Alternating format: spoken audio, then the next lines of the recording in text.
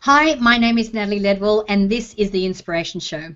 And today I have my guest is all the way from Australia. I want to welcome Warren Davies. How are you, Warren? G'day, Natalie. How are you? I am good. It's good to hear a good Aussie accent. I haven't heard one for a while, so great to talk to you today. Thank you for having me on. Yeah, pleasure. Now, the reason I've asked Warren as a guest on the Inspiration Show is because he has a very inspiring story, which is really what this show is all about. So why don't we start with that, Warren, and talk about your recent story, and then we're going to talk about some of the work that you're doing now and how you've turned that around into really being of service and helping other people. Yeah, no worries, Natalie. Well, my story is like for the past 30 years, I was a dairy farmer, and so I left school when I was 16 and started working on a farm. Built my way through the industry until I was able to buy a farm at the age of 22. We bought half a farm next to my mum and dad and joined it to make a bigger business. And I suppose that started my journey truly as a dairy farmer, even though I'd been working in the industry for 7 years. But starting that journey, even though it was exciting, I had lots of things to learn, a lot of different things to just being a worker on a farm, and running a business, I suppose, and we moved into that and started building the business with my parents, which went really well. It was we were building, and the first challenge that we come across was about 5 years into our business. We were hit with a flood, which was really challenging. We were underwater for about between 3 to 5 days, where the farm was completely underwater, having to learn different skills on how to be able to help the animals survive. Where I was used to being able to feed them grass, I had nothing to feed them, so for 2 or 3 days we had our cows on a bitumen road feeding them hay along the edge of the road just to keep them dry. So I suppose that was the first challenge, and that really tested my resilience. And when we get to speak about what I do now, that's one of the things I speak about is resilience.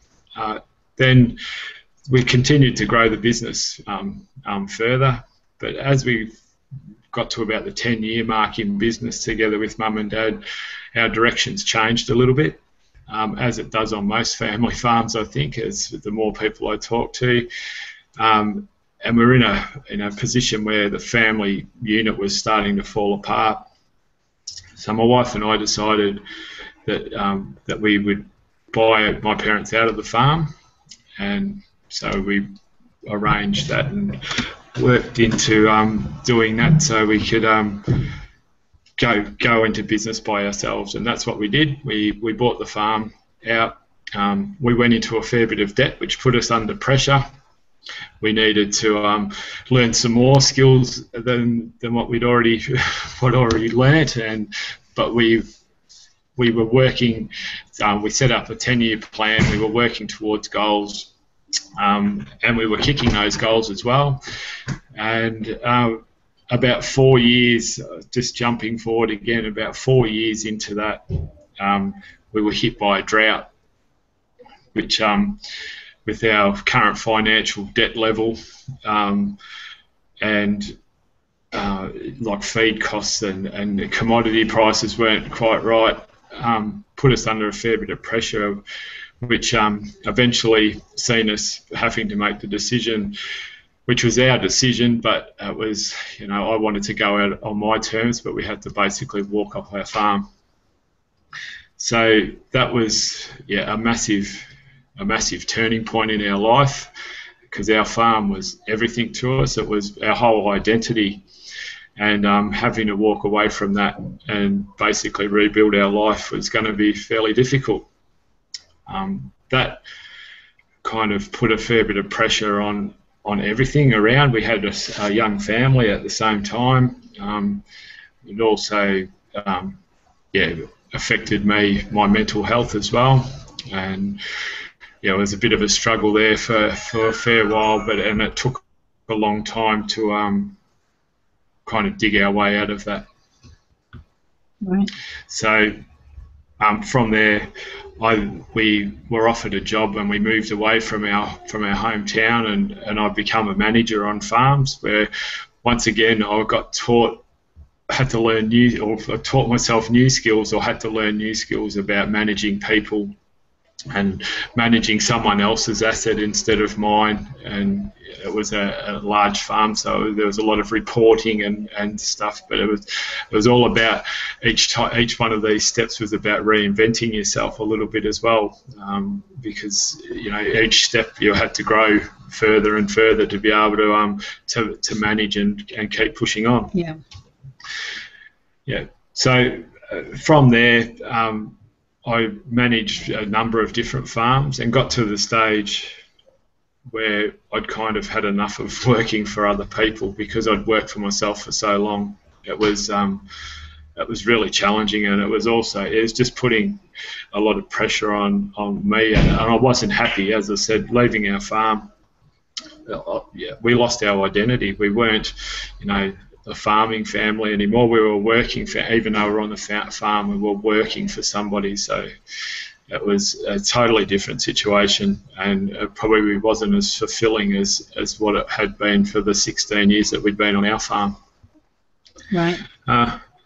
So then I stepped out of the industry for a little while, and I did real estate, which once again had to learn another set of skills. But obviously I was still being able to talk to farmers, because I was a dairy specialist basically within this company selling farms, and I was being able to talk to farmers on a daily basis, which was easy for me because that's what I'd done. I'd been talking to neighbours and farmers for all my life, so or for all my working life, so that was easy. But it started becoming apparent that there was, I wasn't the only one that was going through what I'd been through in the last few years, as far as struggling financially. There was lots of people that were doing that, and there was lots of people that were struggling mentally as well because of the pressure that they were under all the time, because in the dairy industry in Australia, you're forced to grow basically because of commodity prices and interest rates, etc., etc. You're forced to grow all the time. So all these people were had a similar story to me. So it was started clicking the gears in my head to something bigger and better down the track that I could do, and kind of that's where I've got to today in what I'm doing. What I'm doing today, Right. So what I see, for any Americans that are watching this video, and I mean Australians can probably relate to this. The way that you tell your story is very Australian. You kind of, there's a lot of emotion that's actually involved in this story of yours. You said there was a lot of strain. You said it's a bit of strain, and I felt, a little bit of this, and, mentally there was a little bit hard, but really, it was really diabolically difficult. And I know that with especially the Australian way is for us to just, toughen up and keep going, which is really our culture.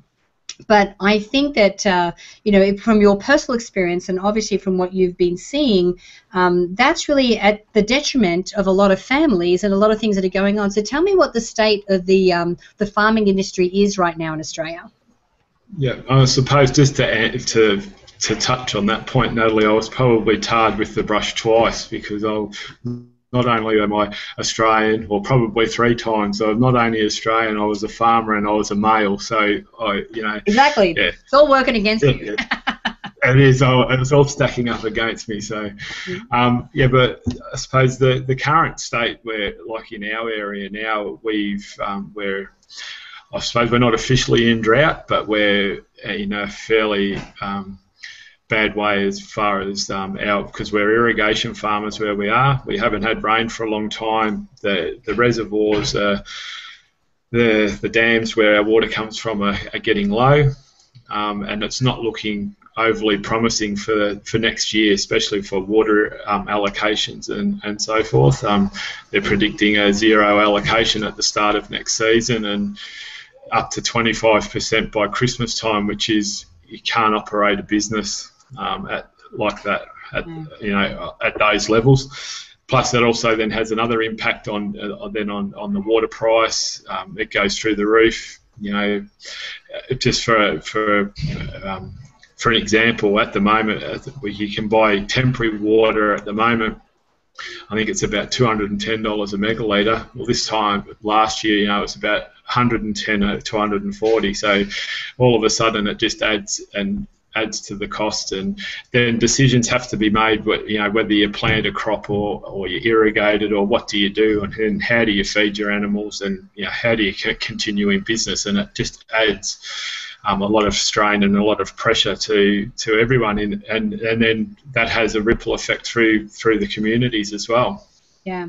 So, I know that you've had like a very personal experience going through this journey, and now you're working with a couple of organisations, and you're really helping to reach out to families and to men who are going through very, very challenging times. So what do you think is some of the things, if someone's watching this video or watching the interview, what are some things that they can do if they're feeling like they're really challenged and maybe feeling in a spot where they feel there's no way out?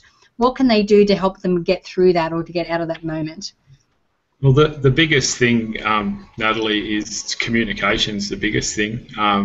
Is to communicate, because once again, being a male and then being a farmer is not a good combination.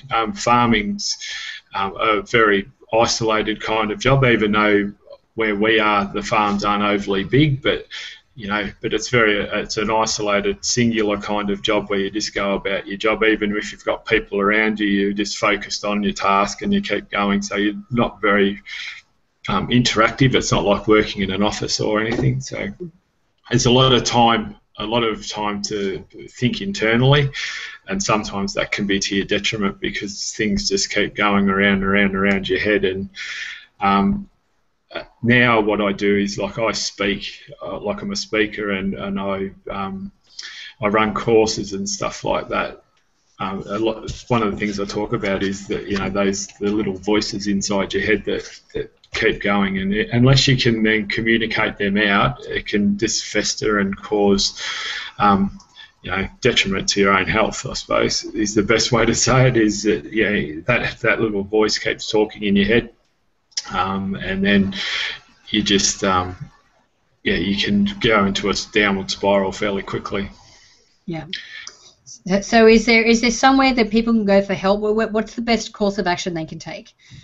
There's obviously it's to reach out to somebody. It doesn't matter who it is, what organisation or whatever, but it's to reach out to someone and have a chat, whether it's your doctor or it's a professional service or it's your mate. Just to reach out and have a chat to somebody, because, as I said, no one knows what you go like. No one can understand what you're going through personally. It doesn't matter. Everyone's situation is different, and no one understands you personally what you're going through. So, unless you tell somebody about it, no one knows. So, and unless you get that out of your head or out of, and express it to somebody, it can just take you down further and further. With all the added pressure, because once again, being a farmer, you just get on with your job because you have to. You have to get on with your job because every day it's there to be done. So pushing your own health to the background, or can be detrimental and can lead you to not a very nice place. Absolutely. So tell me what you're up to now. So as I said, I launched about 18 months ago a speaking business where I could communicate my story. Basically, it was just about telling my story and sharing my story around resilience and persistence and determination, and also about the lessons that I'd learned through farming and having stepped out of farming and did something else, I realised that other businesses, my story is no different to any other business owner, and the lessons that I learned, about being adaptable and resourceful and all that, it can be then translated into other businesses. So I've developed like some workshops and that where it's not just farmers that I talk to any business people or community people. I talk a fair bit about resilient leadership as well, about being a leader within your community or your organisation. So that's what I'm doing now, which I enjoy doing. It's very rewarding to share your story and have an effect on other people. After you've finished a presentation and people come up to you and say, "Wow, that's an amazing story. It's fantastic," and then you sit down and you talk one-on-one with people. If I do a bit of one-on-one coaching with business owners, and when you start going through their story, like where they are at their business, I can relate that to somewhere where I was in my business and what I did, and it's just basic good advice. I don't delve into trying to be a business coach or anything like that. It's more about mindset and where you're at within yourself and how you can move forward. It's all about that. It's all about that.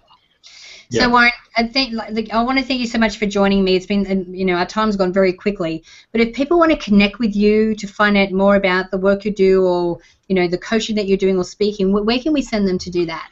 So there's a couple of ways. It's on my website, of course, which is www.theunbreakablefarmer.com.au, or on Facebook, Warren Davies, The Unbreakable Farmer. You can catch up with me at either one of those places, and there's an events page on my website that let you know where my next speaking event is, or where I'm running workshops, which coming up at the end of April. I'm doing a tour of regional Victoria through about 5 different locations where I'm running free 3-hour workshops for people to come along to. So so it'll be good to see people come along and listen to my story and see if they can take away some of the lessons that I've learnt and put them into their own into practice in their own life. Wonderful. Well, thanks again, Warren, for joining me. It's been a pleasure talking to you, and you're a shining example of having everything go bad and wrong in your life and being in that dark place, but then to rise above it and then be of service to others. So I really appreciate everything that you do. No, I appreciate you having me on, Natalie, and thanks a lot, and hopefully we'll catch up again one day down the track. Absolutely. So guys, I encourage you to share this video, and you can do that by clicking the Facebook and the Twitter share buttons on this page. And make sure you leave your email if you haven't done so already, so we can send you the Manifesting with the Masters video e-course. And if you click on the banner on this page, you can go straight through to Warren's website, so you can connect with him there. So until next time, remember to live large, choose courageously, and love without limits. We'll see you soon.